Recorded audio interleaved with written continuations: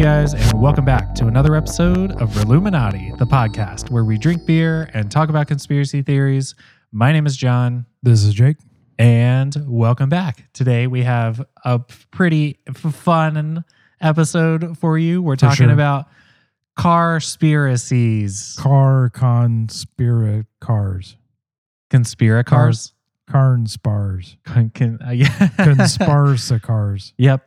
But as always, before we talk about that, let's talk about beer. So, Jake, what are you drinking? I am drinking a very aptly named for this episode Camaro Crash Helmet, which is, as you would expect, a bright kind of greenish yellow can with a picture of looks like a 73 split grill Camaro there on the bottom and a helmet. And it comes out of Bill's Brewing Company in Wilmington, which I admit I have never heard of before. Yeah, I haven't heard that one either. Yeah. But I like it. It's not bad. It doesn't have the kind of gooey Imperial IPA feeling that kind of comes in, like the ultra kind of cheap gas station beer feeling you get sometimes from Imperials. Yeah. It's very, very grapefruit forward, which I really like. I drink a lot of grapefruit seltzer. Okay. Yeah, I do too. Yeah, I love that Wegmans grapefruit water. I'm big on the Harris Teeter grapefruits water. That's my favorite. Okay. I actually haven't gotten any of the Wegmans, but I'll try that. They're so good.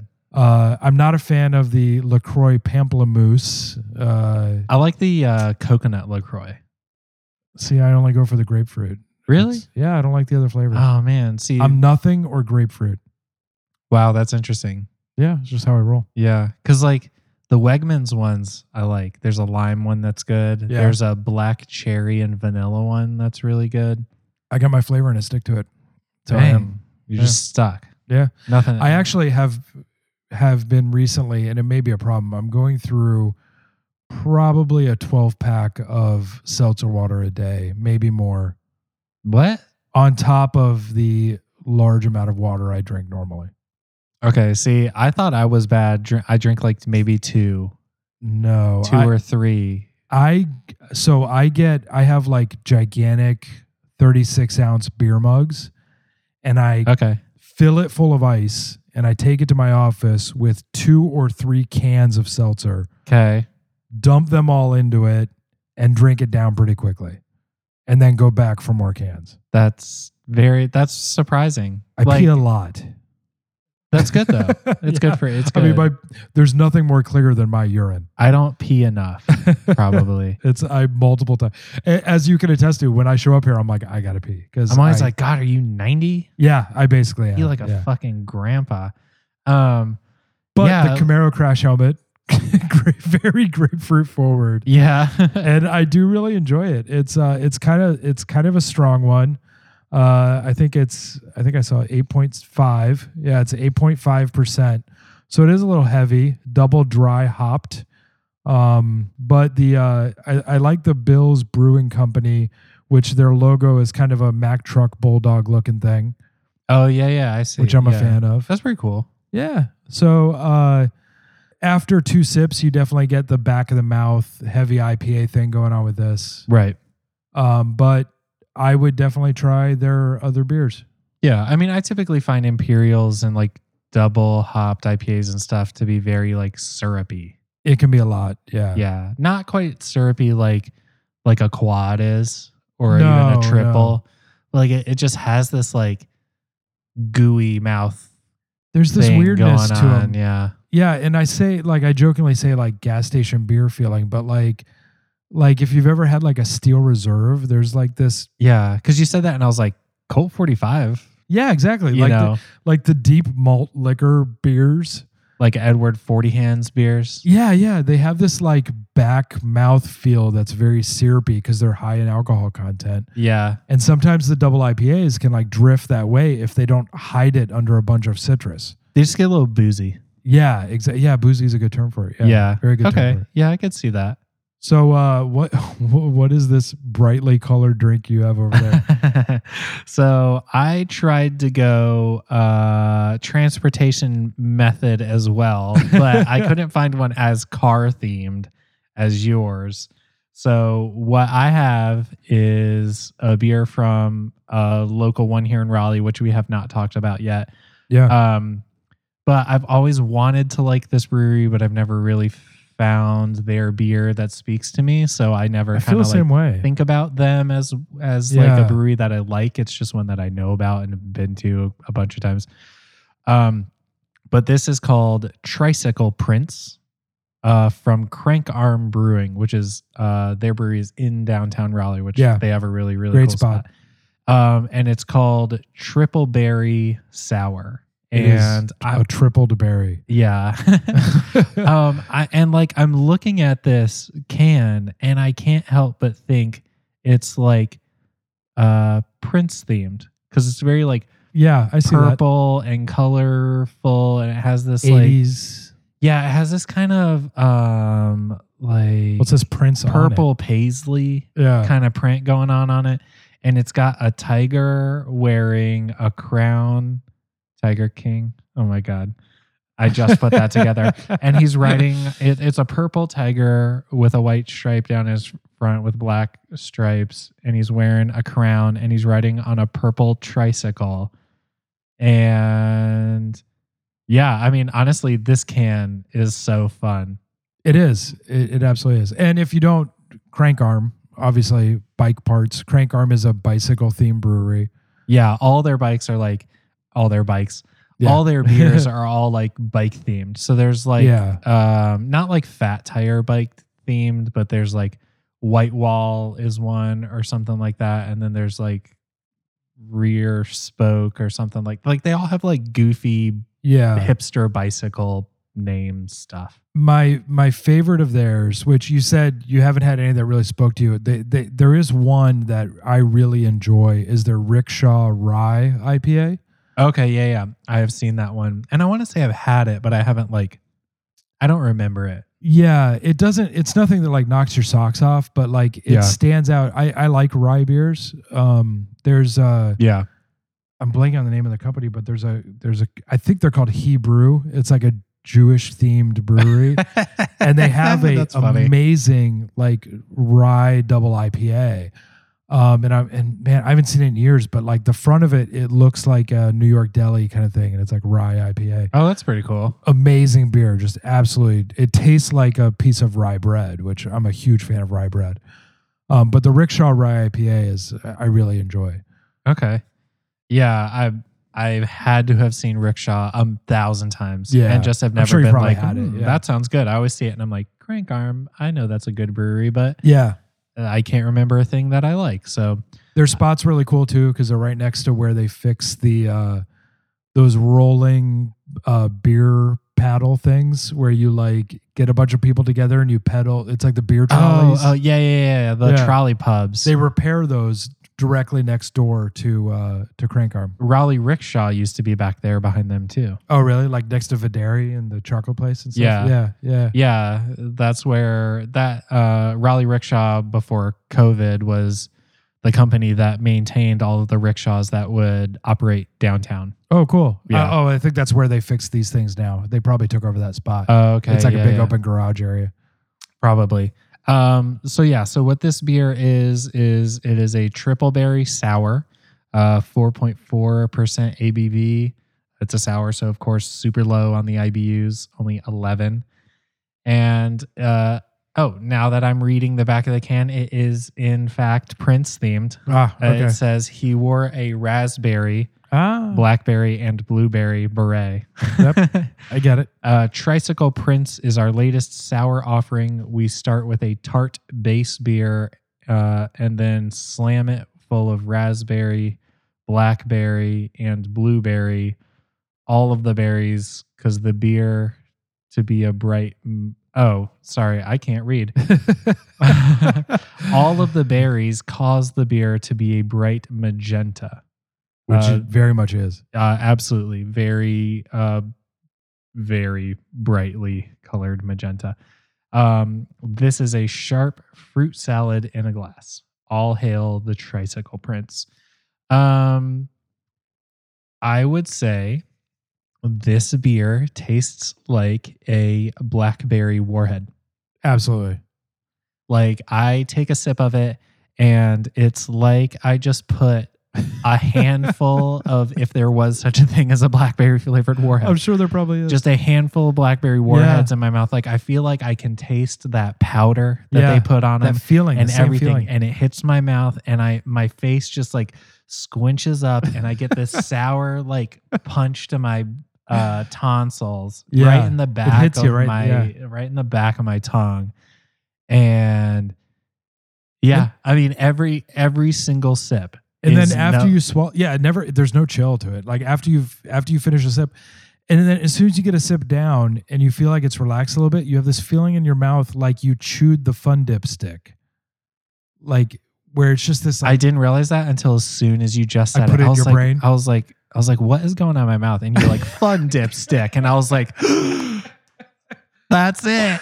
That's what's happening. It happened. I know. And now I'm just like, I like want to take another sip because I want to drink more beer. But I'm just like, do I feel like getting punched in the back of the tongue again with a raspberry warhead? Like, I don't know. Like, I feel like I'm enjoying it and hating it all at the same time. You know what I mean? You know what we need to do? We need to get like gong beers where if we don't like the beer, we can gong. And then we'll have a secret hidden beer and you have to drink that beer instead. And each person has to bring a different secret hidden beer next time. We should probably talk. Man. We'll flesh these rules out. Yeah, we'll flesh it out. Yeah. Maybe that'll be a thing. If you follow us on the social medias, shoot us an email, hit us up on the Instagram, hit us up on Facebook, join our Fancy Pants Super Secret Discord where we hang out and do weird shit. Lots of weird shit. Let us know if you have ideas for the show. And any beers you want to do, any conspiracies you want to talk about, and some ideas for this weird gong beer thing we just came up with right now. And we love hearing ideas. The more you have, the merrier. We want you to reach out to us, and we want to talk to you about them. Yep. So please do. Yep. I believe in next episode, we are doing a Patreon episode. We are. Yeah. One of our patrons reached out and said, you should talk about this.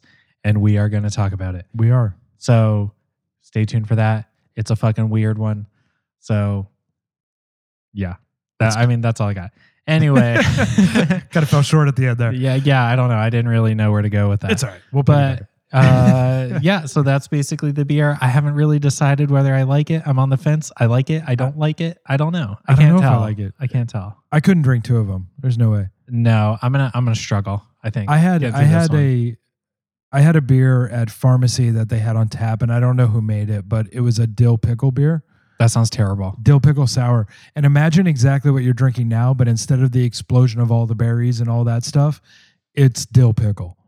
It's like the worst parts of a pickleback. Probably, yeah. But you have 16 ounces of it to get through. God, that sounds horrible. It was pretty bad. I kind of threw up in my mouth a little bit. Yeah, it was pretty bad. And I'm not a fan of pickleback, so it was just kind of a like, hey, pickles, whatever. Yeah, I'm going to do this. Nope, I'm with you. Yeah, I didn't want to do it. So you want to jump in and continue our car-themed... I mean, I feel like everything we do is a little car-themed here and there. We talk a lot about cars, but... I mean, cars are fun. Cars are fun. I drive several of them. And, you know... One of the things is cars have been with us, obviously, for a long time. And one of the things that has happened throughout that time frame is monopolies have grown, shrank. Big people have been in charge with lots of money, and they've done a lot of stuff to kind of slam down and, pacify the little guy and make it worse for him. So what we have today to talk about is 3 big car conspiracies. Ooh. Car-spiracies. Conspirators. So I'm going to give a quick intro to each of them. And the first is the big 3, which if you don't know, I'm going to say the big 3 a lot today. Okay. So just to lay the groundwork for that, the big 3 are GM, Chrysler, and Ford. Got it. So those are when, post-war, well, actually pre-war, from the 20s on to the 50s, the big three American car makers, those were the guys making all the stuff, making the cars people wanted to drive. So got it. Number one, the big three killed the Tucker 48. The Tucker 48, a car made by Preston Tucker in 1948, hence the 48, which was essentially the 1948 version of a Tesla. It wasn't electric powered. It obviously didn't have a gigantic iPad in the middle dash, wasn't self-driving, but for where technology was in 1948, this was the equivalent of a 2015 Ford Taurus versus a 2020 Tesla.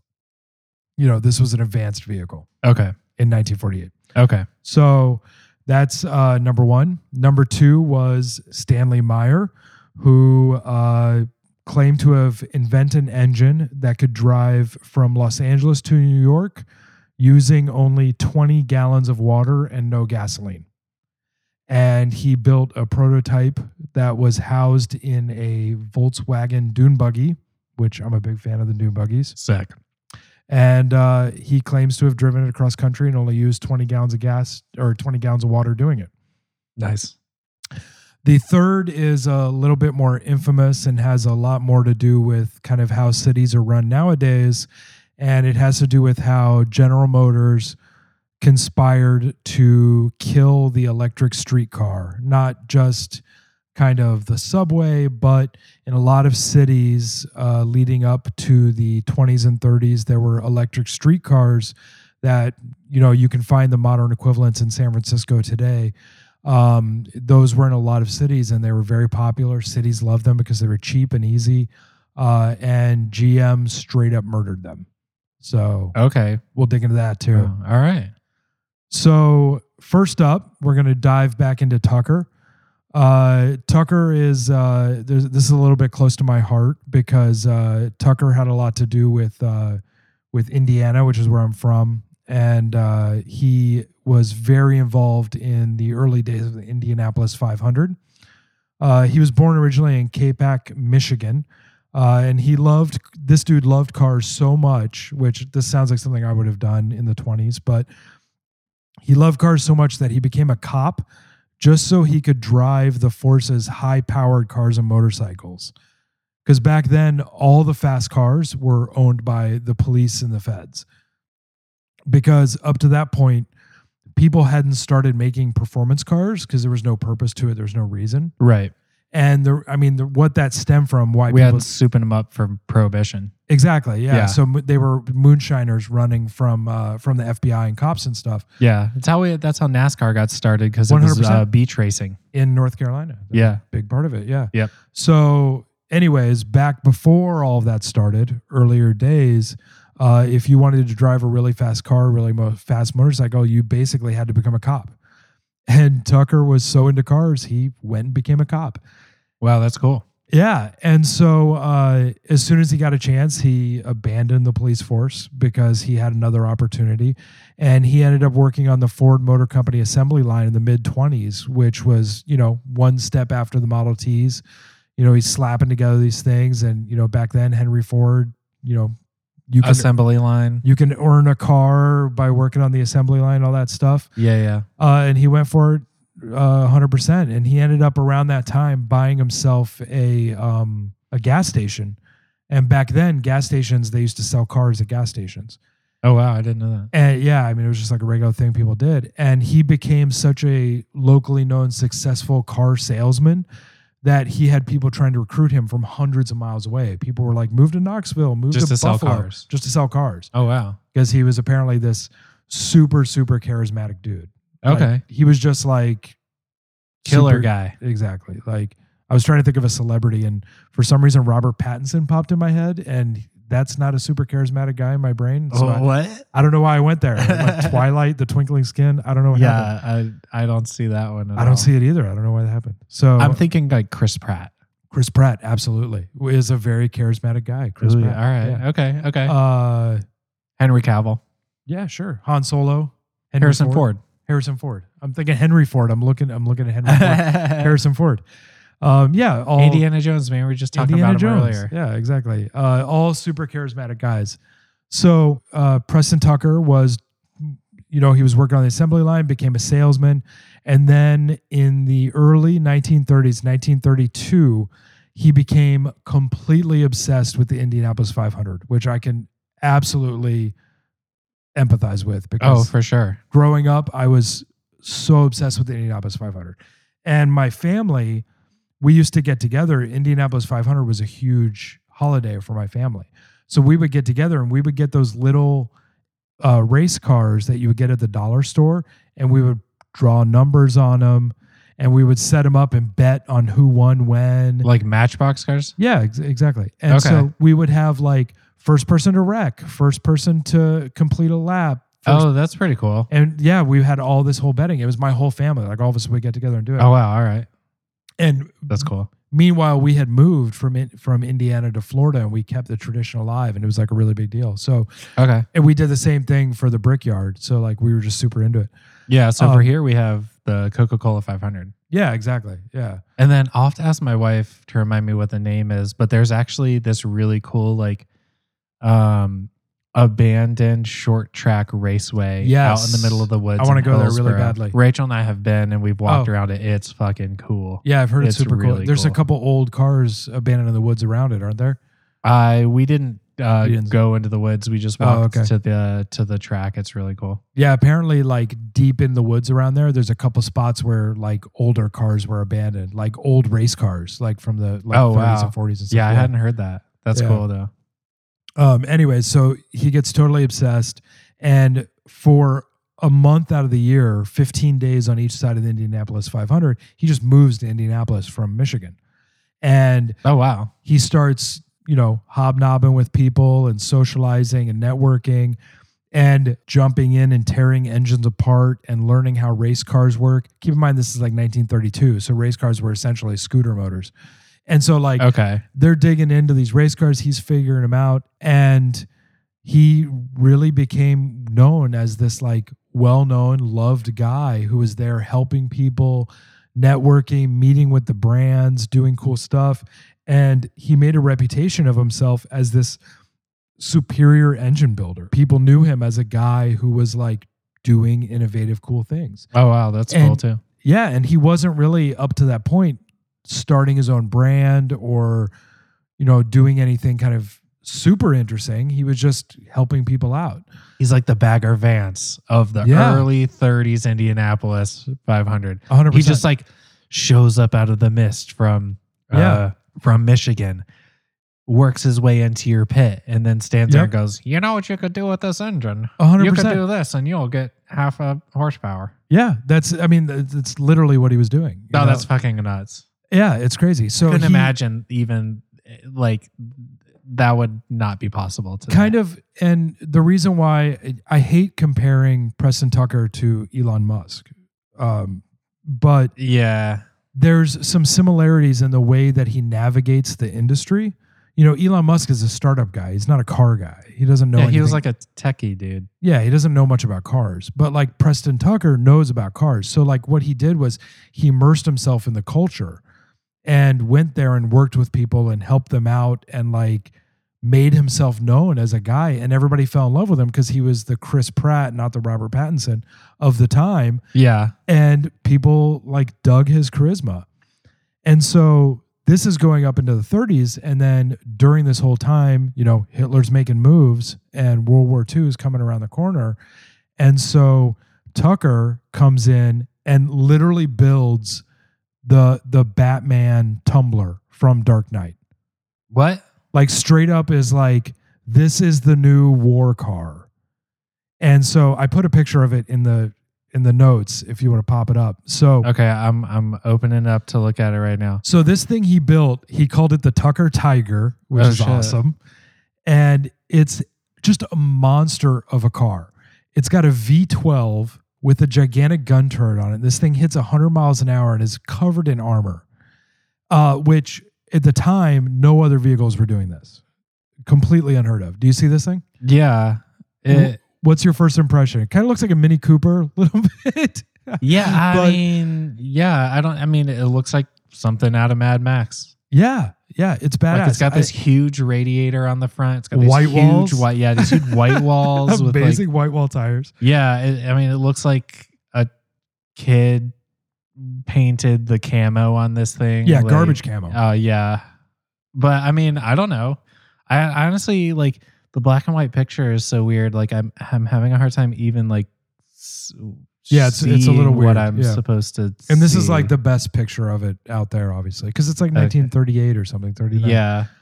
Now look at the top of that picture, and you see the big bubble on the top.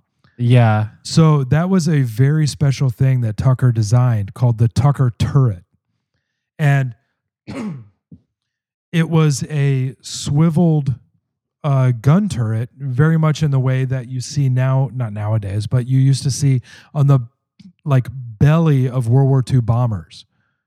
So, those dudes would spin around like that one Twilight Zone episode where the guy got stuck in the bomber and they couldn't land and they had to do the cartoon tires. You don't see this? No, I was never a Twilight Zone watcher. Somebody probably saw this and they know what I'm talking about. Okay. But so anyways, this turret, somebody would sit in there and you can see there's some armor and there's some visual. But what you don't see is poking up to the rear from the photo you're looking at was just like a big ass gun, like poking out of it. Sick. So this was set on like wheels and bearings. I mean, it's a war machine. It better have a big ass gun on it. Right. I mean, what else is the point? So this was set on like really well done bearings and like wheel tracks. So it spun very easily, which at the time was kind of innovative. And so Tucker just kind of like threw this together to be like, look what my cool car has on the top. It's a gun that spins, But like the Army was like, "Hey, Dad, I built this cool car in my garage, in my bedroom." Yeah, but the Army's like, "Bro, this is badass," and like they were into it, All right. So they freak out and they're just like, "This is cool on your Mini Cooper with white walls and a gigantic radiator, but what if we chunk this onto the bottom of an airplane?" Yeah, and put a belt-fed machine gun on it. Okay. And Tucker's like, I mean, I guess so. It's not a car, but whatever. And so, I mean, airplanes are poopy compared to cars. I mean, whatever. Yeah, exactly. He's like, "What? You want to fly in the sky? I don't give a shit." And like, so basically, they port this thing over to an airplane, and it does really well, and everybody falls in love with him. And then people are kind of like pushing him to build an airplane. So he builds this like badass fighter plane, which they never ended up building because of like cost and like, just logistics of it. Never really came to fruition. But if you wanted to look at what an, F-16 fighter would look like if it was designed in 1939, that's what the dude made. Like he kind of made that, And so he was way ahead of the curve on a lot of this stuff. And so, after the war, he comes home.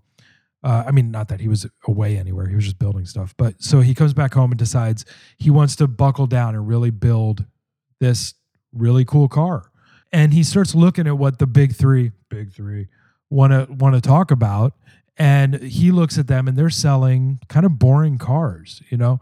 If you look at what people are selling nowadays, car tech has kind of plateaued a little bit with passenger sedans. And all the car companies are kind of building the same car. They're all putting out all the car colors. You have like white, black, beige, dark blue, and that's all the colors you get in cars anymore.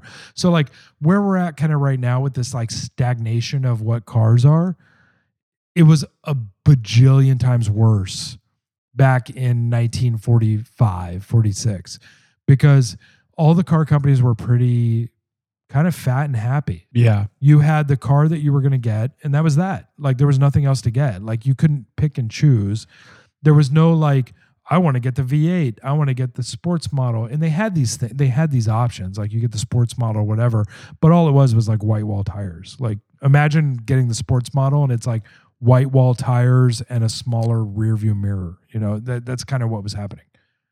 Cool. Yeah, exactly. Yeah, that's a little anticlimactic for sure. Yeah. And cars were kind of expensive back then, like for what they were. So after the war, people start coming back and like soldiers that were abroad are coming home with like some fat pockets full of cash that they got from the GI bond and all these different like forms of money. You know, when you come home from war, you got a bit of cash in your pocket.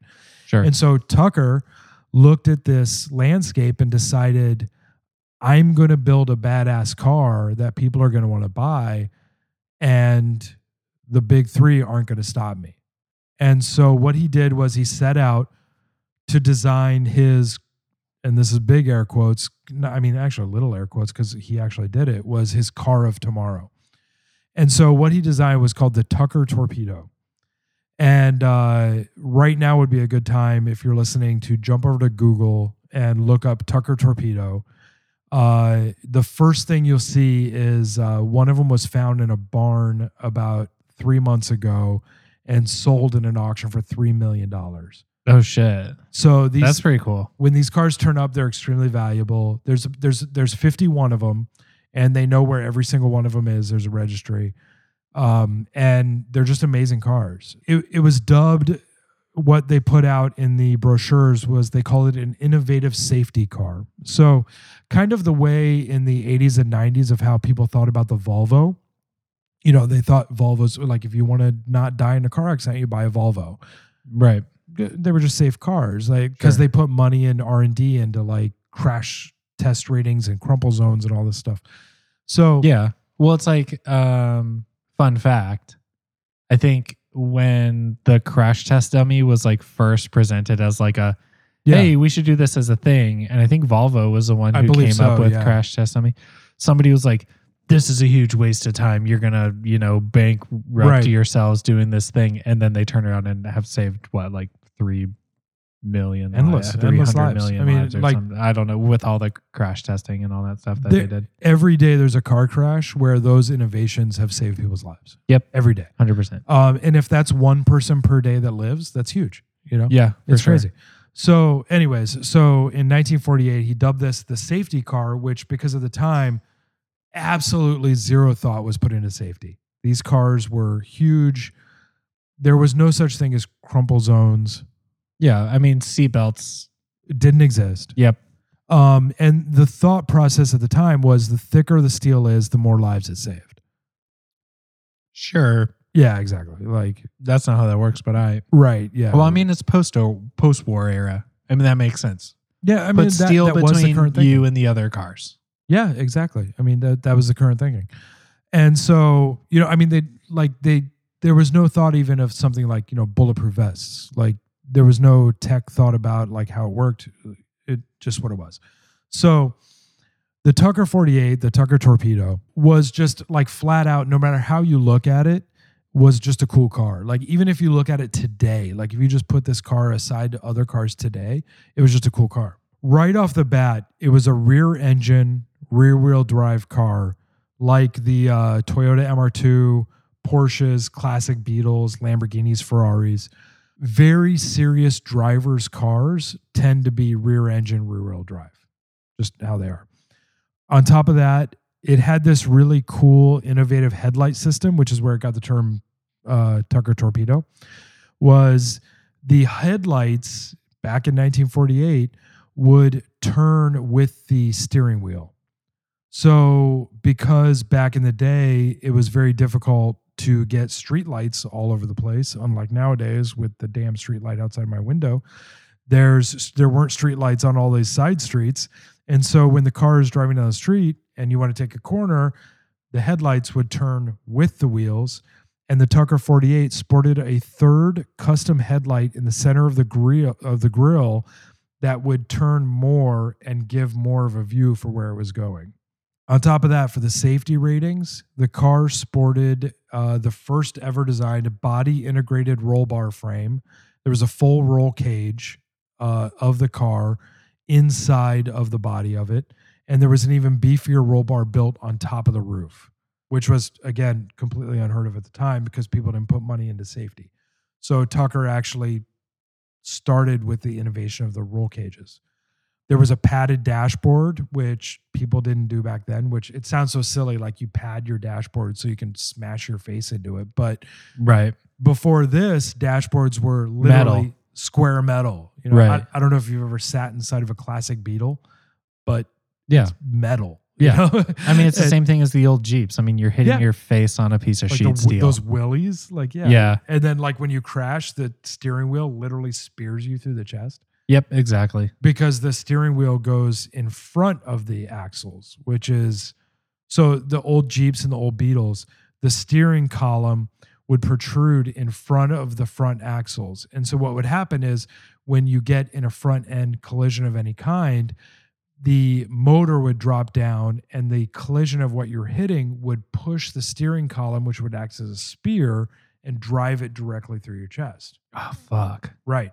That's brutal. Yeah. So Tucker changed the angle and actually set the steering wheel column behind the rear axle.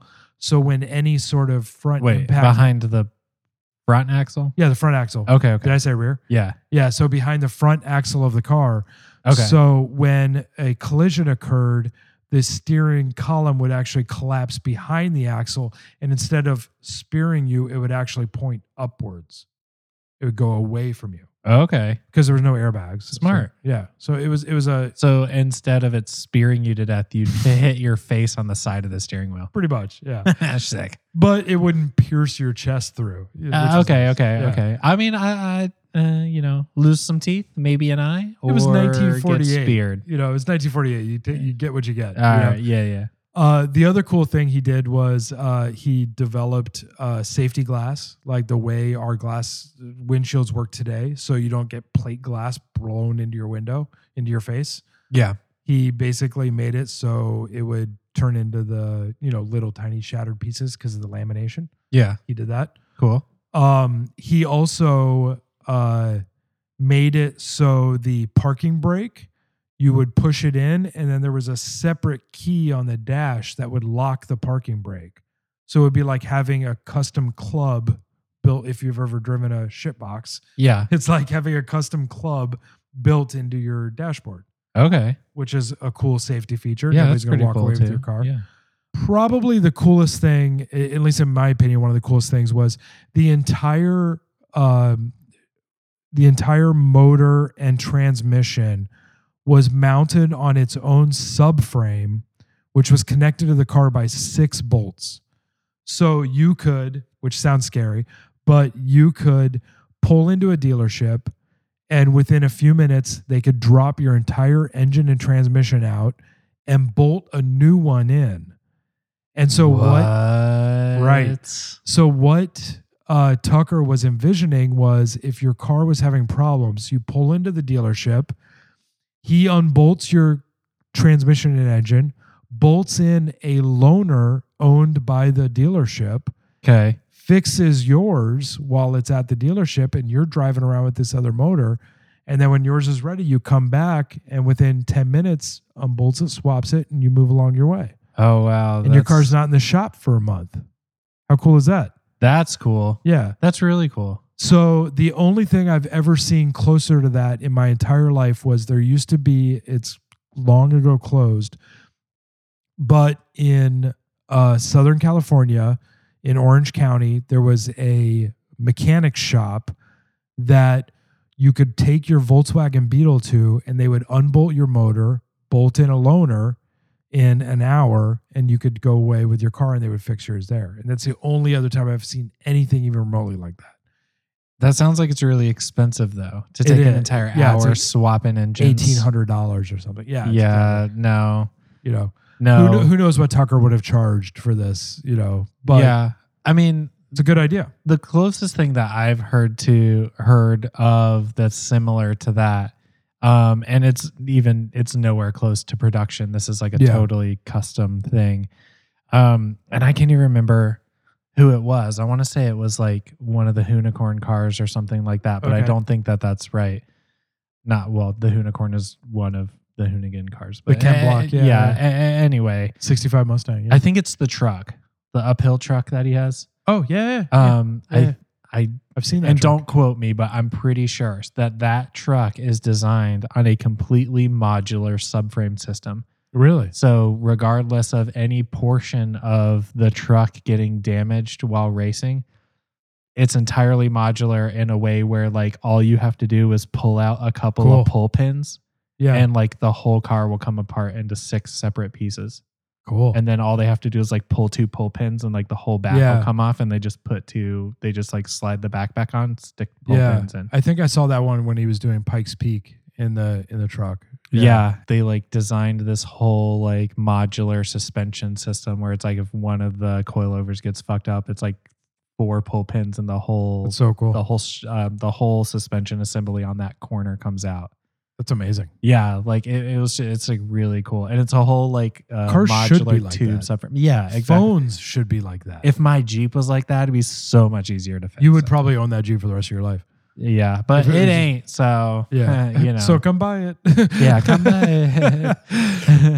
but yeah, I mean, like how amazing would it be to have those modular things? You know? Yeah, like I honestly don't understand why companies can't put you know why money.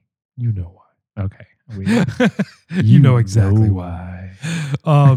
So yeah. So I mean, I think that would have been amazing to just like pull into a dealership and they swap motors. It's such a 50s retro futuristic idea. It's like a 50s. It's like the Jetsons. Like yeah. It's so cool. It's like 50s themed space age stuff. What was the woman robot come out? She just Rosie. Rosie'd come out, swap your motor real quick. You get on your way. The maid. We just go. Yeah. Why not? Whatever. Everything I just mentioned was stuff that was on his cars that were like ready to go. The first 51 of them. Yeah. And so he started integrating these other things, but he ran out of time. And so these were set for the kind of like Mark II Tuckers. And so here's the stuff he had ready to go for the next generation.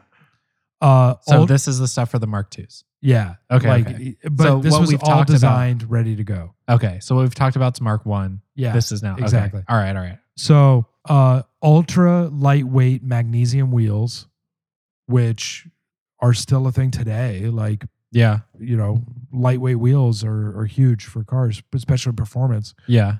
Disc brakes, which in 1948, that was 10 years before any production car even put them on, and 30 years before they were even standard on anything, Yeah. And there were some like custom race cars in the Indianapolis 500 that used disc brakes. So he was porting over this idea that existed into a passenger car because it was way safer, And his ideas were originally, disc brakes up in the front, drums in the back, just like, a lot. Just like my Corolla. Yeah. Even cars today have that, like brand new. Well, as I'm saying, the Corolla sitting in my driveway has that. Yeah, exactly. Yeah.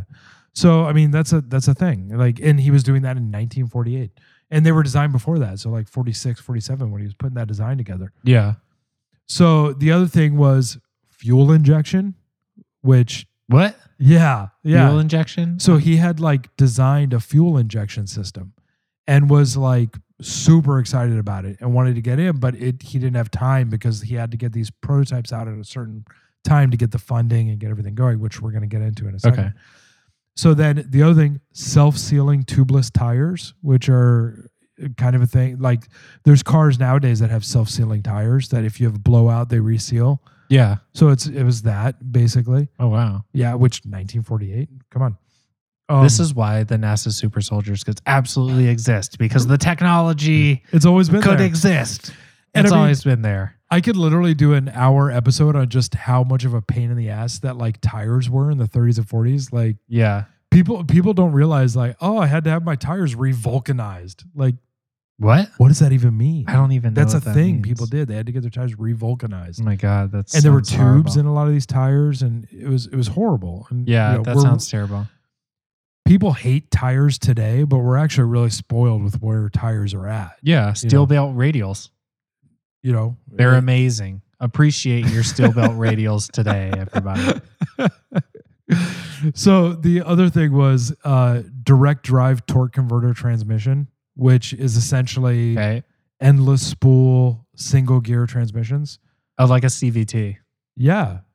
Okay. Exactly. All right. So which was nobody had that at the time.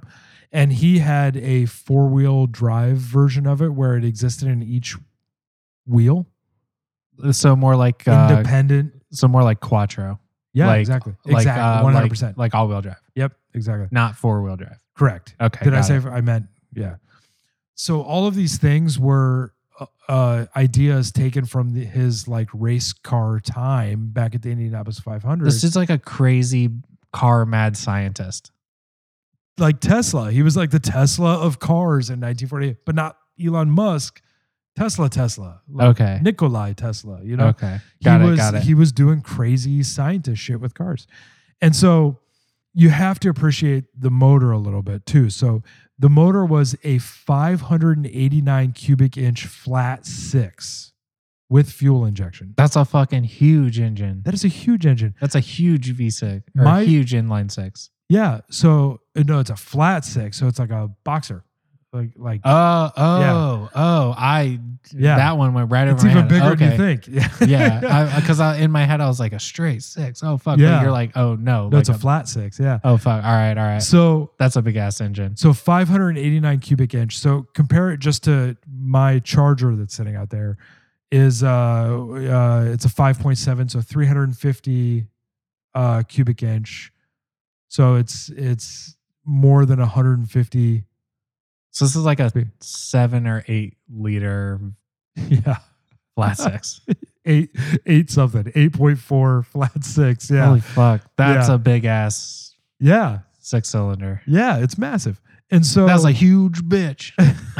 And so wait, before we get into like the motor stuff, let me talk about like the average motors of that time. So like in 1948, let's just talk about like the most common car sold was the Ford Deluxe in 1948. Okay. So this was a 250 cubic inch V8 that made 100 horsepower and 150 pounds of torque at like 60 miles per hour. And that's a tiny V8. Yeah. And I think it 250. Yeah. I mean, like think about the first Mustangs that had 289s, you know, so it's still like a tiny V8. Yeah. You know, and so it would cruise at like 2,800 RPM at, 50 or something. It was somewhere in that range. Okay. So now let's go back to Tucker's gargantuan flat six. This thing had overhead valves operated by oil pressure instead of a camshaft. No camshaft. This would use what? Individual oil pressure bursts to operate the valves, which is crazy. That is insane. Overhead valves. That sounds like a huge failure point. Obviously. I mean, probably. Yeah. I mean, constantly. Yeah. It had to be, right? And I mean, the camshaft would be a huge improvement over that. Like a piece of metal instead of oil pressure. Yeah. This is just trying to do some mad scientist shit. And it worked. I mean, they drive. Like you can drive them around. Yeah. And so. I mean, I'm sure that they drive. I bet they just don't do 100,000 miles. Right. You know what I mean? Yeah. And so he used entirely magnesium pistons with this thing. So picture the size of these pistons, and they weighed nothing because they were just magnesium. They were super light. A sledgehammer. But it weighed nothing, like a weightless sledgehammer. Yeah. And they used cast steel linings. So it was designed to kind of like grind it down. They would like replace it. Yeah. So it's interesting. Yeah, so it would obviously a lot of work would have to be done for the longevity of these motors. So this is why they put the 6-pin pull your engine, because every 6 months we got to take your engine apart. Right, exactly. All right. So this car idled at 100 RPMs. What? 100 RPM was the base idle of this car. 100. 100. Yeah. What's your Jeep idle at? 2,800? No. It's a 3.6 liter V6. So 1,100. Yeah, something like that. Maybe 900. Yeah, my Miata is 800. The Charger's 1,000, probably somewhere in there. But like 100 RPMs, like I would be so terrified if I turned on one of my cars and they idled at 100 RPMs. I just wonder what that would sound like or feel like. Just pop, like popcorn. Like when you're ready to pull the popcorn out of the microwave. That was what those pistons would probably sound like. Man, that's crazy. Yeah. So, anyways.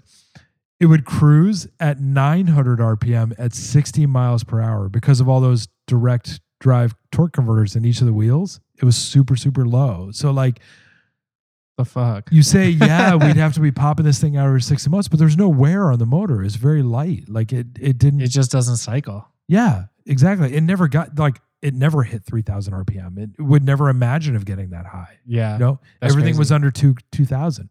Wow. Crazy car. Yeah. So, but it made 200 horsepower, which all right for 1948, crazy. Yeah. And 450 pounds of torque. Wait, what? Yeah. So it was like the old like the RX-7s. Yeah. Those rotary motors, engines, yeah. they make like 300 horsepower, but like one torque. It was like the opposite, Yeah. This was the exact opposite of that. It was all torque. It was like that's like a crazy. diesel, right? Like that's how diesels were. They were just all torque, Yeah. So it's crazy. It was just this monster. And they were big. They were very heavy cars. Like, I'm sure. 3 tons or something, just like this massive car. But all of these were like crazy advancements. And it would basically be like going to a showroom and buying a 1966 Beetle and then seeing a Tesla next to it. Like that's how different these cars were at the time frame. Yeah. And so, I mean, that comes back to like, why would the big three want to kill the Tucker? Right. He put all of these things in what he was claiming was a standard production model. And so Chrysler, Ford, GM were like, what the hell are we supposed to do with this? Like, if this guy puts this car out as a production car, we have to catch up. Yeah, we're fucked. Yeah, and at the meantime, they're building these 100 horsepower gigantic V8s that just weren't doing anything. And it was the same motors basically from the Model T. They were just like making them bigger so they did more. Yeah. They weren't trying. There was no R&D at the time. Yeah. And Tucker forced them to do all that stuff. So his ideas around like the safety and performance, and I mean, some of the other stuff we didn't even talk about, the safety features, aside from the whole roll cages and all that stuff, he even had like these kind of fake crumple zones and like all these little things. And like car dealerships well, first of all, they couldn't even come up with it on their own because they're designing these cars by like group therapy where they're getting like 10 people in a room and trying to design these cars. Yeah. Whereas Tucker was doing his mad scientist shit, just like scribbling in a notebook. And he's like, make this happen. And like to his other people. And he had like a group of very loyal people who were working with him, Yeah. because he was Chris Pratt. He was extremely charismatic. And he had, there was a movie about him. You should watch it. It's an amazing movie. And he had all these people who followed him and helped him. All of his ideas around safety and performance were like very welcomed by people returning from World War II. All these vets who wanted to buy a really great car. And the big three they weren't putting money into R&D. They didn't offer this. And if you look at the timeline of all this stuff, cool cars like the Corvette was still 6 years away. Yeah. The Mustang was 10 years off. The Camaro was 20 years away. Like there wasn't going to be a Camaro for 20 years, Yeah. And so all of these quote unquote fun cars that, you think of as like guys coming back from war wanted to drive, you think about Vietnam, people come back from Vietnam, like they sold more Mustangs in 1969 than anything else. And that's when the Camaro was blossoming and all this stuff. Yeah. People were buying these cars because they wanted something nice. They wanted a fun thing. Yeah. And the big three weren't offering that. So Tucker tried to give it to him. And they also, the big three, wanted to send a message to all of these kind of indie car makers who were popping up that there was no reason to try to come and compete because there wasn't a market. So these guys who wanted, like Tucker, to come in and build the cars that people wanted to buy just didn't have a chance. When you look at what Tucker offered everybody, you would think, hey, it's a no-brainer. People want these cars. Yeah. So why can't they just buy them? And there were 3 major things that happened that essentially killed this entire operation. Okay. First, upon the premiere of the completely innovative Tucker 48, there was a guy named Drew Pearson who was one of the top newspaper columnists of his time. He reported publicly, wrote up in his column, that the car was a complete fraud and a fake because it could not go backwards. And he described it as going goose geese down the road. I have no idea what that means. Yeah. I'm like, the fuck is this? What the fuck does that mean? I can't even imagine how a car goes goose geese. I don't know what that means. Geese. But anyways, he wrote a whole column about this and he was a really well-known columnist at the time. So everybody read it and were like, what's Tucker doing? This is weird. What Drew Pearson didn't tell anyone was that the car that he witnessed do this was the very first prototype that they dragged out of the, construction facility. Yeah. That they were just testing. This wasn't like the car they were giving to people. Right. It wasn't a production model. This was the right. It was a R&D thing that they were doing, and he turned it out to he made it seem like all the cars came off like this. And this was a guy who was like a nationally known newspaper columnist. Yeah. So that, obviously screwed him a little bit. And then during all of this, Tucker was going to try to attain these 2 steel mills that were shut down to provide raw materials for his cars. And when he was in the process of buying these, the War Asset Administration, under a shroud of questionable politics, shut the whole process down and wouldn't let him purchase these. This was run by these Michigan senators who were most likely bought and paid for by the big three. They turned all of it down, shut down his applications, wouldn't hear everything, and just closed his bids. So when he tried to buy a place to make these cars, the local politicians said no. They just wouldn't allow him to buy these things. Okay. I mean, that's not weird. Right. It's like, yeah. And then so third, Tucker created this very kind of innovative finance program where he would raise money by selling like car accessories and parts before they were available. Yeah. So look at how the Tesla unveiled. Elon put up a website and was like, buy these cars. I haven't even started making them yet. And he sold the cars out immediately. Everybody went and bought Cybertrucks and Tesla Model Ps and all this stuff. And so everybody went and bought these things and it was fine, hunky dory. Then Elon Musk took the money, opened a factory and started building the cars. Yeah. Well, when Tucker did this in 1947, the Security Commission cracked down on him and said that it was illegal. And they ended up actually taking all these people to court, suing a bunch of them. People were mad, and people were asking for this kind of innovation because the wait lists that the big three were running, you would say, hey, I want to buy a new Chrysler, and you would get on the wait list, and then Chrysler would suddenly be like, oh, sorry, we sold that car to somebody else. So Tucker was saying, put your money down and I'll guarantee you a spot. Yeah. And then what happened was the U.S. Securities and Exchange Commission and the U.S. attorney at the time indicted a bunch of the company executives and arrested them all and dragged them into a court and basically said, you can't do this. This is illegal. And even though eventually all the charges were dropped, the negative publicity essentially destroyed the company and their ability to raise money and halted all of the production of the cars. And wow. Yeah. And that's where we were left. They built 51 of the cars. Like I said earlier, we know where all 51 of these cars are. A lot of them run. They're restored. Wow, that's crazy. Yeah, they're restored vehicles. People take care of them. A bunch of them have been shipped overseas. They're in Australia, Europe. They're beloved by their owners. But yeah, as soon as the U.S. Securities and Exchange Commission shut that down, that was the end of the line. And so he couldn't get warehouses to build factories. The way he was going to raise money was killed. And the media basically crapped all over not even production models. And it just killed the entire dream of what he had. So do we want to say whether or not we think this was some kind of conspiracy to crush? So that's the question, right? Or do we want to talk about the other two first? I mean, I think we could discuss. I fully 100% think that because of everything I know about what car companies were doing at the time, I think that these senators and newspaper writers at the time were bought and sold by the big three and conspired to kill Preston Tucker's dreams. This is an easy leap. They fucked this dude. Yeah. And like, why wouldn't they have done it? Yeah. You know what I mean? Like, I think it's pretty clear. Yeah.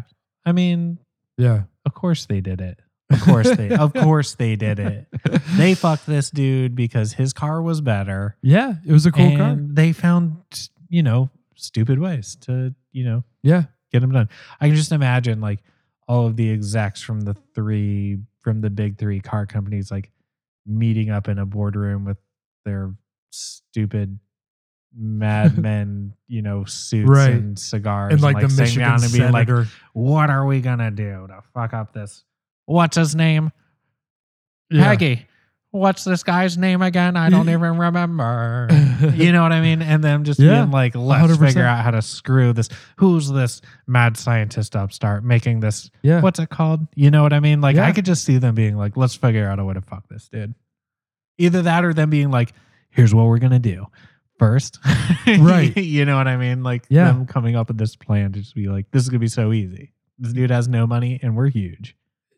I think that's the case. Like it's so easy for a dude who's in charge of Chrysler in 1948 to just say, Sure.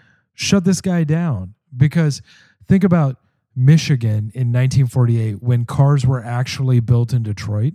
Yeah. How much power the big three had over the senators of Michigan. Yeah. Look at how much power like industry has over senators nowadays, And when you look at how they can hold that and wield that, I mean, imagine a senator in Michigan who's just trying to do his job and like make good for people. And then all of a sudden Chrysler's like, well, maybe we'll move to Tennessee. You're going to do whatever that guy wants because that's 20,000 jobs. Sure. Yeah. I mean, I think they screwed Preston Tucker, and I think it's pretty obvious. Like it's, and when you watch the movie, they don't even try to pull punches. Who's in the movie? Like, what's the, do you know what the name of this Phantom movie is? Yeah. The movie's just called Tucker, and Jeff Bridges plays Tucker, who he is amazing in the role. It's directed by Francis Ford Coppola. So, I love Jeff Bridges too. Yeah, I mean, Francis Ford Coppola is a genius, And so some of the other people in the movie, Martin Landau, Dean Stockwell, like these are very, big names. Movie came out in 1988, and it really, really digs into what happened around the entire Securities Exchange Commission. And one of the kind of breakout people in the entire movie is Christian Slater, who plays Preston Tucker's kid. Oh, I like Christian Slater too. It's amazing. Yeah, it's really okay. You should watch the movie. It's really good. So in the movie, they actually have all the original Tuckers. They bring a bunch of them together to film. Oh wow, that's cool. Yeah, it's really cool. But like they break down the trials where he gets screwed by the Security Commission. They put all that together. Yeah. And the end of the movie, you're just like, why do I even bother working? Like you're so depressed at the end of the movie. There's no hope. Yeah. It's just like, maybe I won't watch it. Yeah. It's you gotta. No, it sounds cool. Maybe I'll check it out. If it's on, I don't know. I'll have to look and see if it's on like a streaming site. It's probably not. Probably not. It's I might be able to find a DVD for you somewhere. Yeah. Okay. All right. So that is Preston Tucker, one of my favorite kind of car history stories. I love the guy. I think he's one of the coolest guys, outside of somebody like Lee Iacocca. I think he's like one of the coolest car dudes that has really done stuff. Yeah. I mean, at the very least, it's a cool story about a cool car. Yeah, it is. And, I think he's on the level with somebody like Enzo Ferrari and like these really, different people. And I think he designed something that should have been revolutionary. If the Tucker 48 continued and we had that as a standard production car, we would basically be driving supercars today. I mean, we'd have flying cars. And even if they didn't fly, they would at least be safer. I mean, imagine if we had the safety we have today innovated in 1948. It would be groundbreaking. It'd be insane. We'd have all kinds of really cool shit now. I would hope so. So speaking of really cool stuff, we're going to drop into number 2 really fast. All right. And this one is something I saw on a TV channel report on YouTube one day that I was kind of streaming through and looking at some stuff. And there's a guy named Stanley Meyer who, in a news report on an Ohio TV station, which it's on YouTube, if you look it up, you can find it. It was up in the 1990s. Stanley Meyer drug again, dune buggy, which I'm very fond of, dragged a dune buggy out of his garage and said that he was able to drive this dune buggy from Los Angeles to New York using only 22 gallons of water and no gasoline, which seems surprising. Is very surprising. Yeah. So he made this claim, and he said what he did was he replaced the spark plugs with custom injectors that he built that would introduce a hydrogen-oxygen mixture into the engine cylinders, and boom, hydrogen power.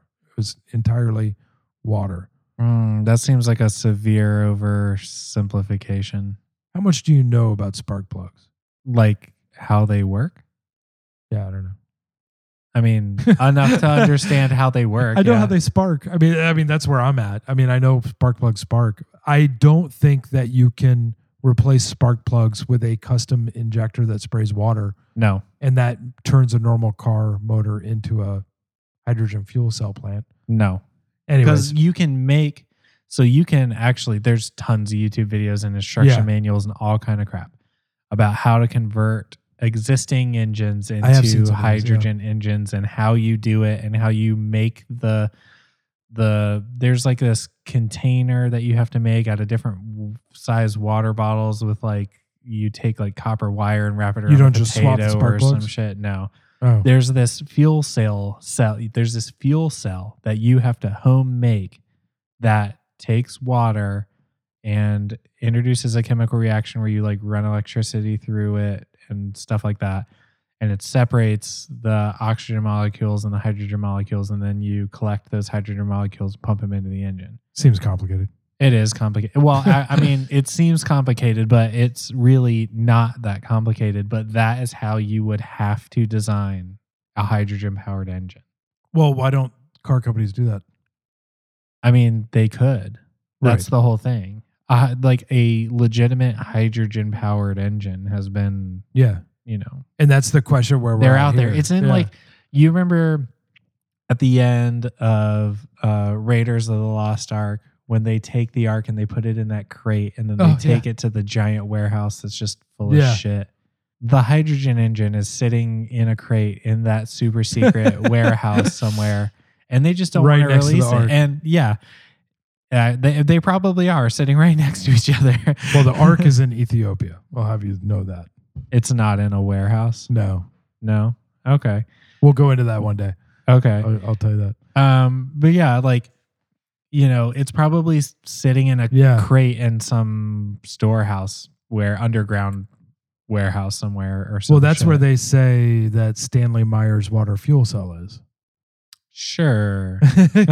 So I don't know. I mean, maybe. I mean, this guy could have just been like, I'm not going to go into the science. He could have been ahead of the curve of how this works and been like, all I did was this. And really he was like, haha, I'm a mad scientist. I'm not going to tell you idiots how this shit works. Right. Like, I don't know. Yeah. So he kind of went into it a little bit, and some of it above my understanding, but he said basically the water subjected to an electrical resonance that disassociated it into the basic atomic makeup. And those are just words. Like, I don't know what that means. That's exactly what I was just talking about, where you create this reaction that separates the hydrogen and oxygen molecules from each other. Right. So the water fuel cell splits water into hydrogen and oxygen gas, which would then be combusted back into water vapor in a conventional internal combustion engine to produce net energy. Which, those are words in an order, and it seems like it would do something. Water. Even as a car guy, like I'm like, I guess that could make something move. Yeah. You have the water molecule, you separated it into the two hydrogens and the one oxygen. The one oxygen gets, whisked away. That's also how you can make the hydrogen bombs. Yeah. The hydrogen gets pumped into the engine, and then that's burned to create the explosion that you need to drive the car. Right. So, maybe something's there. Who knows? But like, so after he was on TV, Meyer's neighbors came forward and reported limousines pulling up to his house all the time. And, this is very early 90s. Okay. Men with turbans getting out of the limousines. Sure. Right. Like sheiks, they're obviously involved in the oil industry. Yeah. And then later they describe military vehicles surrounding his house and coming in and talking to him. Okay. So they think you're making a bomb. Maybe. I don't know. Myers told a documentary filmmaker who came around to ask him about the fuel cell. He said, many times over the last decade, I've been offered enormous amounts of money simply to sell out or sit on it. The Arabs have offered me a total of $1 billion total to simply sit on it and do nothing with my motor. Would you take it? Would I take $1 billion? Yeah. Yeah. I mean, obviously. How much does $1 billion translate to 50 years ago, 70 years ago? Like $10 billion. I don't know. Would you take that to hide your super secret hydrogen engine? Yeah, absolutely. Like 10 are you kidding? $10 billion? what are you even saying right now? Would you take an endless amount of money to not do something? Sure. Yep. Like I care about. I just go live on a beach somewhere. Fuck my engine. I'm out.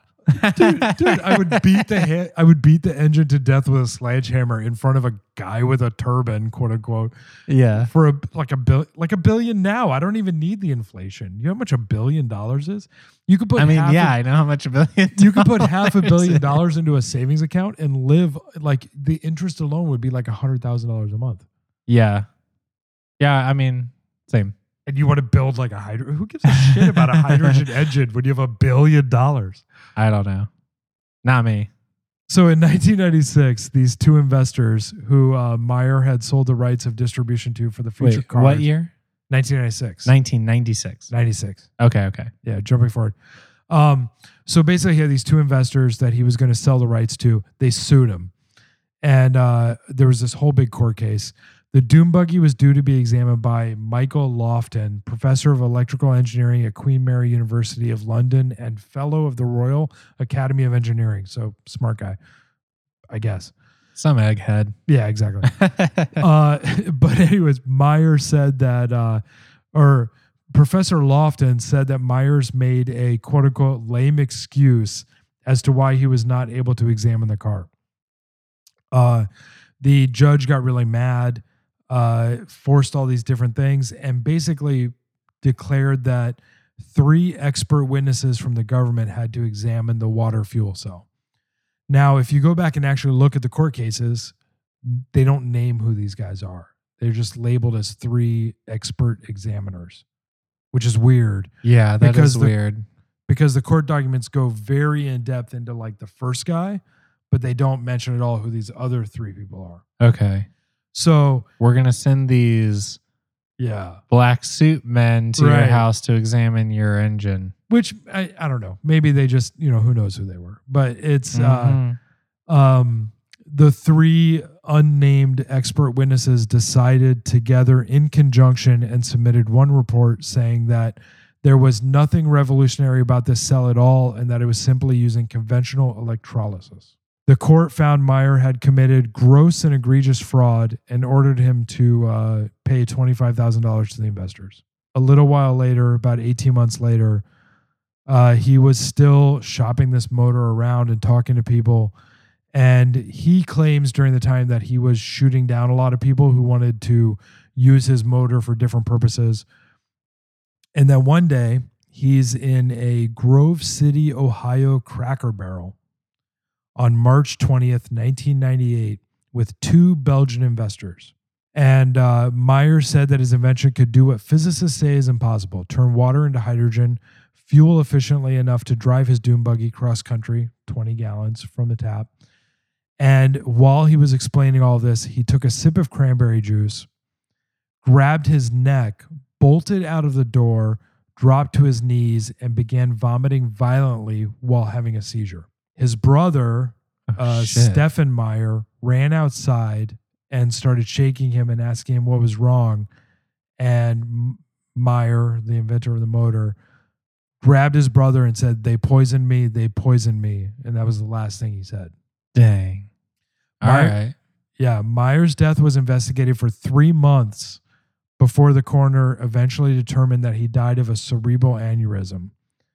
So his body sat in a morgue for 3 months. The only detectable drugs in his system, according to that same coroner, were the pain reliever lidocaine and phenytoin, which is used to treat seizures, which nobody knew he was on. Definitely not Ryerson. Yeah. So Myers' brother continues to insist that his brother was murdered because of his invention and how it poses an incalculable threat to billions of oil industry dollars and untold fortunes. And he insists that his brother never sold out. So the inventor, before his death, claims that he warded off pressure from numerous overseas investors and visitors, and weathered these ongoing government spying operations. He claimed constantly that he was under surveillance. The two investors who dined with the brothers on that fateful day that he died refused to ever speak with investigators about what happened at that Ohio Cracker Barrel, and they were never interviewed on record by local police or asked to give a statement. Okay. Of course they weren't.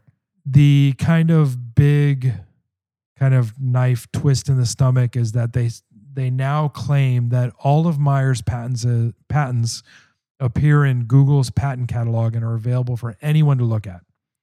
And people say that they've been thoroughly examined and that no company or entity has ever incorporated his patents into any of their current cars. So obviously, anything he may have designed or applied for a patent for was false. But there are lots and lots of questions left around what Myers did not patent. He was known to distrust investors and the government and kept a lot to himself, including access to his water fuel cell fitted dune buggy, which went missing at the time of his death. Mike, there's like so many just silly coincidences on this one. You know what I mean? Yeah, there's a lot there. Yeah. I mean, and it could be nothing. I mean, because what we know about modern technology around fuel cells, water fuel cells, and this is all 1996, you know? Yeah. I mean, I don't know. It's weird. Maybe he came up with something like that Keanu Reeves movie Chain Reaction. Oh, yeah. Who knows? Very possibly. It's possible. It's weird. It's definitely weird. Yeah. Yeah. I don't know. This one's kind of hard to tell. I don't know. I just don't have a definitive feeling about this one. There's a part of me that just wants to be like, yeah. There's definitely a hydrogen engine, and they definitely. I feel the same way. Yeah, but I also feel like it's complete BS. Like I feel like it's the brother pushing stuff and trying to sell the legacy, and there's a lot there. Yeah, like what he was just like making this shit in his fucking garage out of like plastic buckets and shit. Like I don't know. You know what I mean? Like I don't know. Yeah. I don't know. On that note, let's talk about something that's a little more clear in cut. Your face and clear cut. Okay. What do you know about streetcars, public transportation? I know that we have some that drive around downtown Raleigh, but they're not electric. There is a little bit. They look like streetcars, but they do. They're kind of not. Are they trucks? Are they just buses? Yeah, basically. I haven't really seen them close up. I mean, it looks like a vintage streetcar, but it's like has rubber wheels and shit. It's not like on tracks, and there's no electricity. And Raleigh has tracks. So we have all the tracks in the downtown. They've been covered over and paved over and stuff, but Raleigh originally had streetcars. Did it? Oh, yeah. I didn't. I've lived here forever. I didn't know that. Yeah, I've seen, if you go to the City of Raleigh Museum, which was open before COVID, there's a little museum that specifically talks about downtown. And one of the parts is they have like a lot of stuff about streetcars, which is kind of interesting. Okay, that's cool. So the question is, not even the question, the flat out statement is General Motors flat out killed the electric streetcar in America. Okay.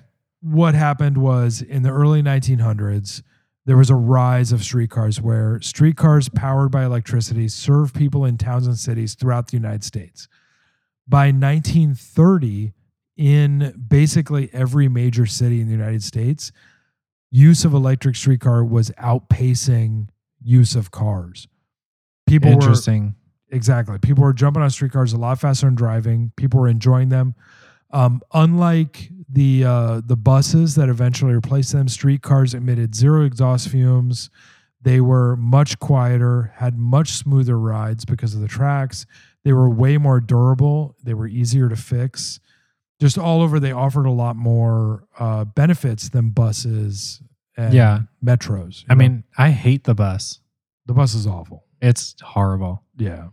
I don't think there's any argument for the bus. Yeah. I mean, I could definitely see myself taking public transit if it was like pleasant. Usable. You know what I mean? And I'm not a huge like subway or railway fan either. Yeah. You know what I mean? But if it was like something kind of chill, you know what I mean? Yeah. When I lived in DC, I was very much about the metro. I lived 2 blocks from the metro and I worked 2 blocks from the metro. So it made sense. Yeah. I've ridden on the L in Chicago a million times. You know what I mean? And like, I don't hate the L.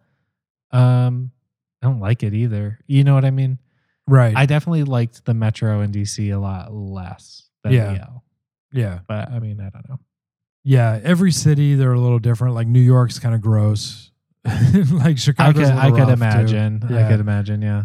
So anyways, from 1900 to the 30s, streetcars were exploding and every city was building them up, loving them. They were all the riders, they were constantly revered as a great way to get around the cities. But by 1955, almost all of the streetcars in the country, the electric streetcars, had completely vanished. And in urban centers where they even made complete 100% sense, they were all gone. Looking at it today, public transportation is a $74 billion industry that employs more than 436,000 people just in the United States. According to government data, today, 10% of America takes public transportation daily as needed. Basically, I mean, that's what they rely on. Yeah. In 2019, Americans took 9.9 billion trips on public transportation. 34 million times each weekday, people board public transportation. And since 1995, public transportation ridership has increased by 28%, a growth rate higher than 23% increase in the population. So people are taking to public transportation faster than the population is increasing in cities. Okay. So yeah, I mean, that makes sense because I guess my question would be why, and is it, you know, more people can't afford cars or are just more people living in these super urban areas, urban zones. Yeah. Yes. I mean, that's all like part of it. And millennials consider public transportation as the best option for digital socialization and among the best for connecting with communities. So millennials are all in on public transportation. So the future is definitely moving that direction. They rate it higher than any other age group previously, and more millennials than ever before are opting out of driving, and Gen Z is even increasing on that. Interesting. So people are driving less and less. As you see, like people in Gen Zers are on average getting their license. I think it's like 18 months later than the generation before them. Interesting. So people they don't want to drive. And a lot of these people live in the suburbs, like these kids live in the suburbs. So they're like ending up with buses. So anyways, what happened to these like low cost electric streetcars that the cities all love? It's easy to say people just wanted their cars and to drive them and that Americans are rugged individualists. That's all easy to say, but the facts play out a little different. In 1974, Bradford Snell, who was an associate counsel for the U.S. Senate Subcommittee on Antitrust and Monopolies, distributed a report titled American Ground Transport, a proposal for restructuring the automobile, truck, bus, and rail industries. That was in February 26, 1974. And so his report looked at the FBI and DOJ, Department of Justice documents, and tons of reports completely off the record interviews with GM employees. The report in total had over 500 citations, was about 100 pages long, and kind of caused a big uproar at the time. It starts by saying, this is a study of the social consequences of a monopoly. It shows that excessive economic concentration can restructure society for corporate ends. This is not a study of malevolent or rapacious executives, Snell wrote in the report, as he literally went on to describe a bunch of malevolent and rapacious executives' actions. The study dove deep into how monopolies can just completely wreck public transportation in very, very serious ways. By the mid-20s, Snell argued, General Motors and other auto companies had run out of new buyers for their cars. Again, going back to like what was happening with Tucker, where they weren't innovating, they weren't doing cool new things. And so people weren't looking to buy these cars. They didn't care. Right. So GM started saying like, F the cars, let's go find other ways to sell things. So their main solution focused on getting rid of the electric-powered streetcars and instituting a different kind of system. So in 1932, GM began buying streetcar systems like crazy. They were just going out and purchasing them in every urban center in the country, just buying them up left to right. And they were ripping up the streetcars, tearing up the tracks, and they were replacing them with buses built by GM.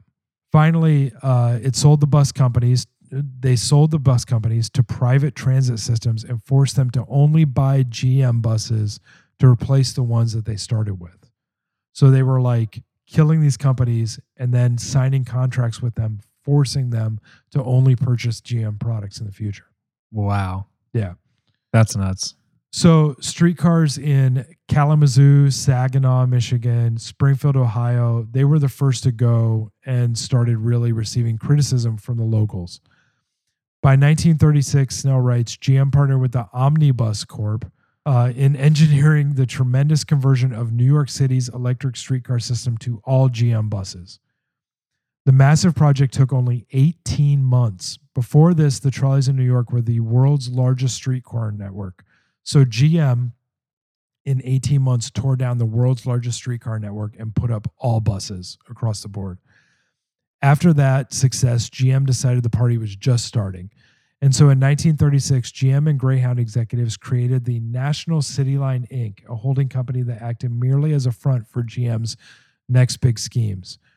During the following 14 years, General Motors, together with Standard Oil of California, Firestone Tire, and two other suppliers of bus products, contributed more than $9 million to this holding company for the purpose of converting electric transit systems in 16 states into GM buses. Once everything was converted, they had to buy buses, tires, lubricants, and fuels only from companies funded and controlled by National City Lines / General Motors.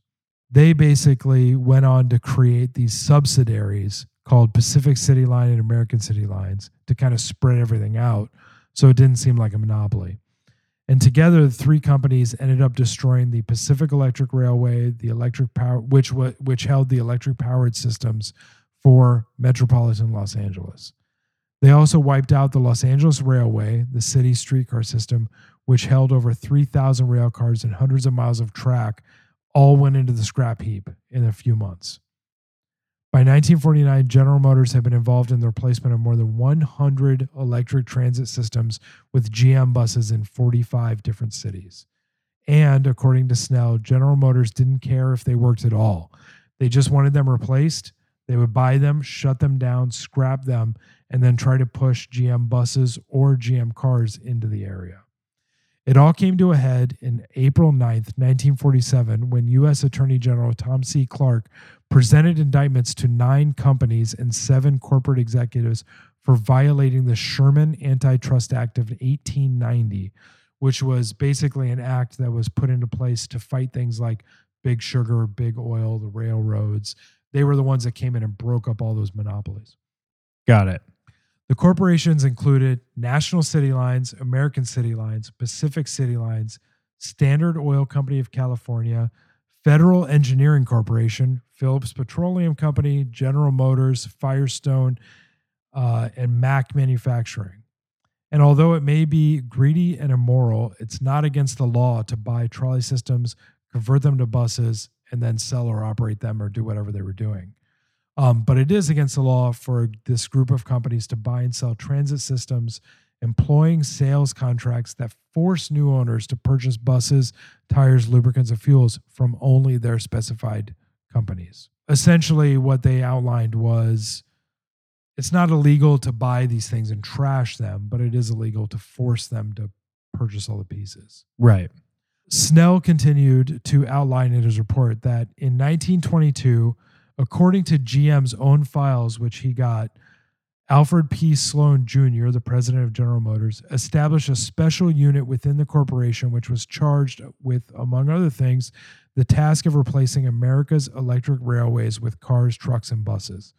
They exchanged, 1922 version emails, memos of talking about how they were going to do this, and they were caught.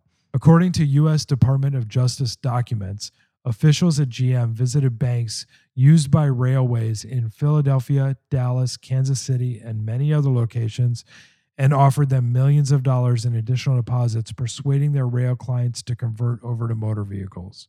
And where those rail systems were publicly owned and could not be bought, GM bought their officials instead, and according to FBI files, provided complimentary Cadillacs to those who would convert their local streetcars into buses. This is literally a trade conspiracy that violates the Sherman Antitrust Act. They took it to court, played it out. There was a jury. There was a guilty conviction. So what happened with that? I'm waiting for them to get fucked up. Yeah, but, GM is still a thing. So yeah, what happened? So in the 1949 trial, a federal jury returned a guilty verdict against GM and all of their cohorts. Literally all of them were deemed to be guilty. The court exactly. The court fined General Motors $5,000. What? Yeah. $5,000. $5,000 in 1949, which is like $25,000 now. That's it? Yeah. So that was the fine they faced. They also fined the mastermind, H.C. Grossman, who was currently, at the time, was the treasurer of General Motors. They fined him $1. Are you fucking kidding me? Yeah, that's what happened. And despite its criminal conviction, Snell wrote in his report, General Motors continued to acquire and dieselize electric transit properties through September of 1955. By then, 88% of the nation's electric streetcar network had been eliminated and trashed into the scrap heap as General Motors replaced them with buses.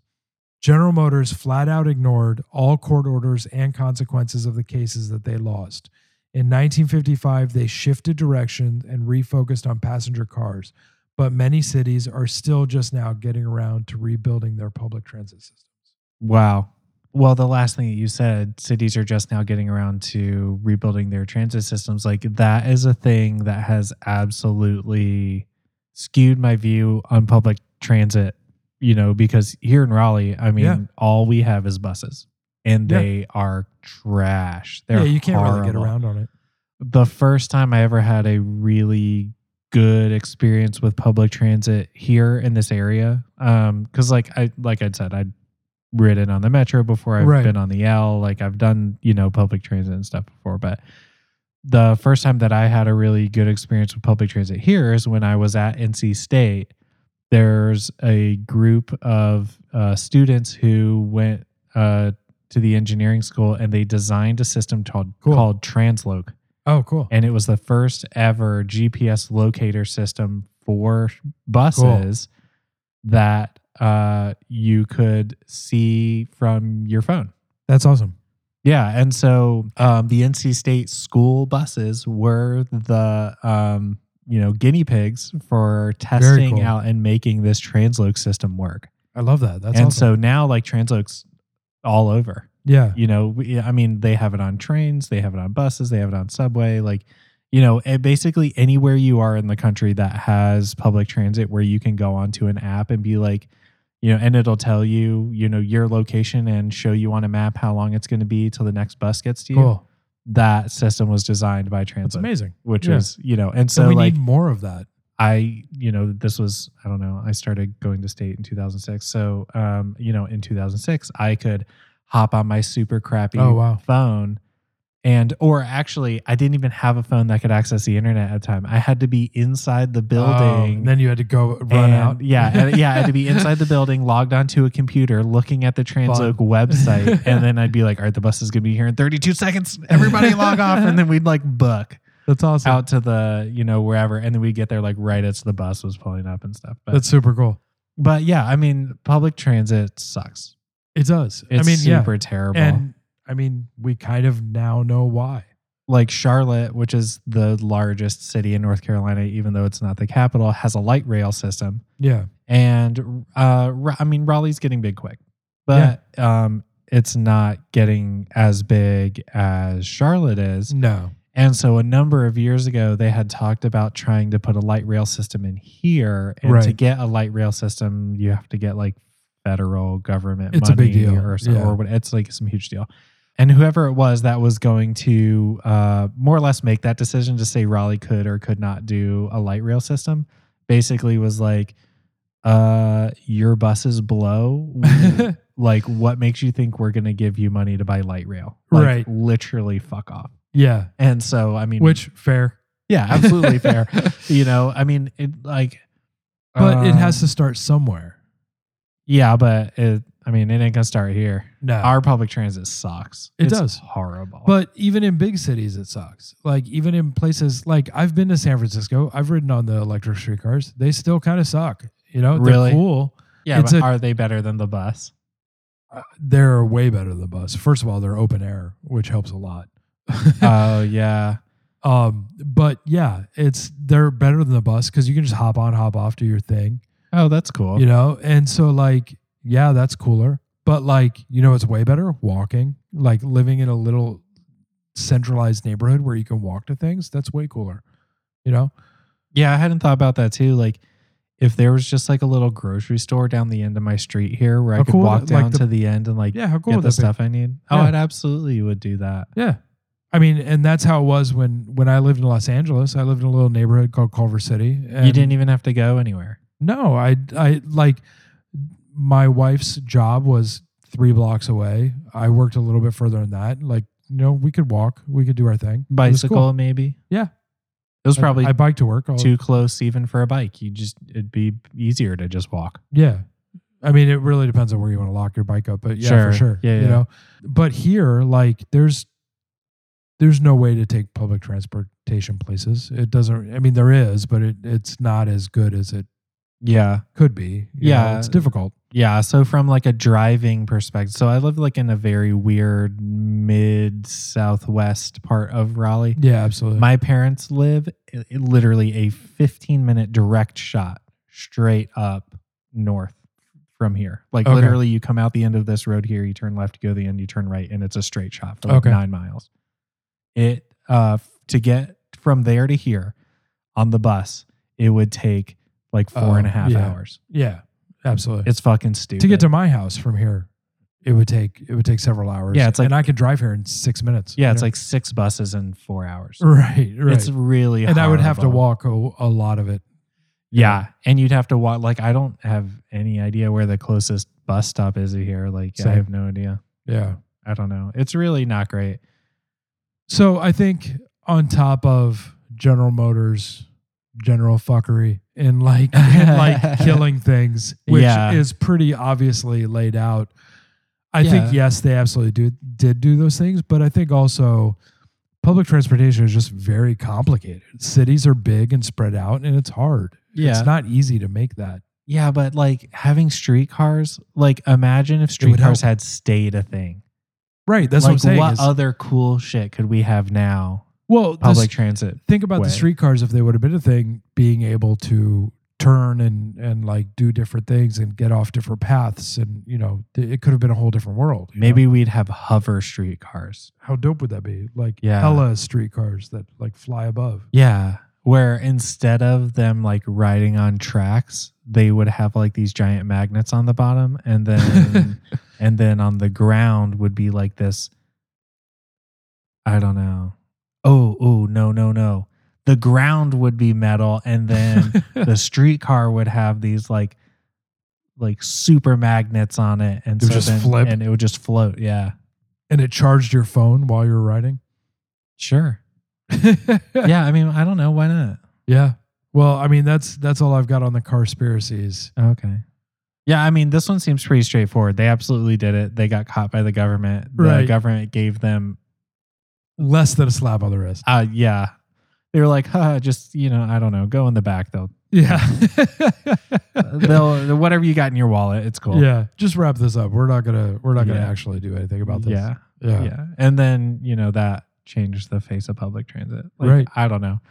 That to me is just a very clear cut and indicative of example of how, monopolies throughout, wherever, anywhere. I was going to say in the United States, but I mean, I'm sure this everywhere happens all over. Yeah.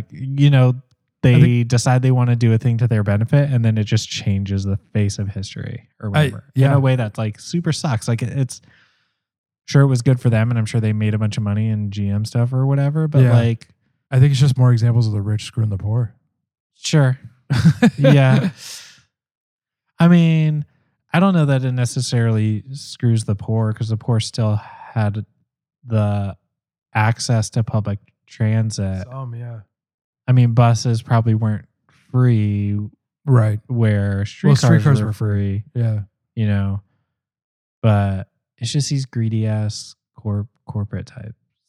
And I don't mean like any corporation, but like these like, mega corporations. Yeah. Like GM. It's a problem. Yeah. No, for sure. Because it's like, I imagine, like, I think in my head, like, when's the last time I saw like a super corporate greed type situation happen? And it was like last year or the year before. There was this huge coal ash spill here, the Duke Energy. Oh, yeah. I don't know that they ever even cleaned it up. I never heard a conclusion to that. Yeah. Like, I mean, they basically were like, oops, coal ash spill, our bad. And then like nothing COVID happened. Came in and everybody just kind of stopped talking about it. Yeah.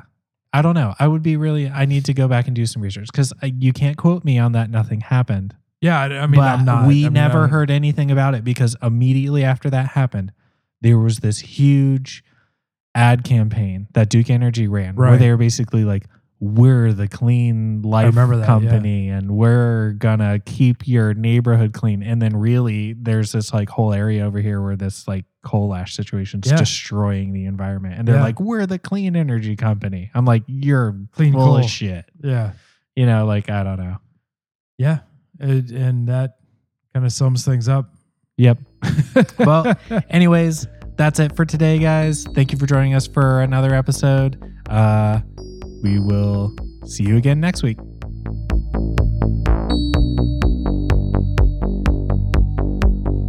Thank you for joining us for this episode of Brew Illuminati. Our intro and outro music is written by Dungeness. Want to learn more about the topics we cover and who we are? Join us on Facebook and Instagram at Brew Illuminati Podcast for behind-the-scenes content and updates. Do you have mystical powers of insight, or just questions, suggestions, and feedback? Reach out to us at thebrewilluminati@gmail.com. Are you ready to immerse yourself into the inner circle? Visit patreon.com/brewilluminati podcast. For the same price as a cup of coffee or sandwich you won't remember, because of mind control, you can join the Brew Illuminati and lift the veil on the true mysteries of the universe. Your membership to the Conclave unlocks access to our secret Discord server, bonus Patreon-only content, behind-the-scenes talks, and much more. Every dollar spent not only helps us reveal the truths of the world, but also frees us to make the show better, weirder, and allows us to go deeper and deeper into the void while funding our next beer run. When we're not talking conspiracies and beer, we're passionate about saving the forgotten puppies and kitties of the world. 10% of every dollar you donate goes directly to the Best Friend Pet Adoption Agency. They are a local 501c3 all-breed, all-foster cat and dog rescue that will save the life of a pet who never had a chance. Keep an eye out, because we'll be posting pictures of the lives our listeners save. For more information on Best Friend Pet Adoption, head over to bfpa.org. Join us again next week for another episode of Brew Illuminati. We know you will, because again, mind control is real.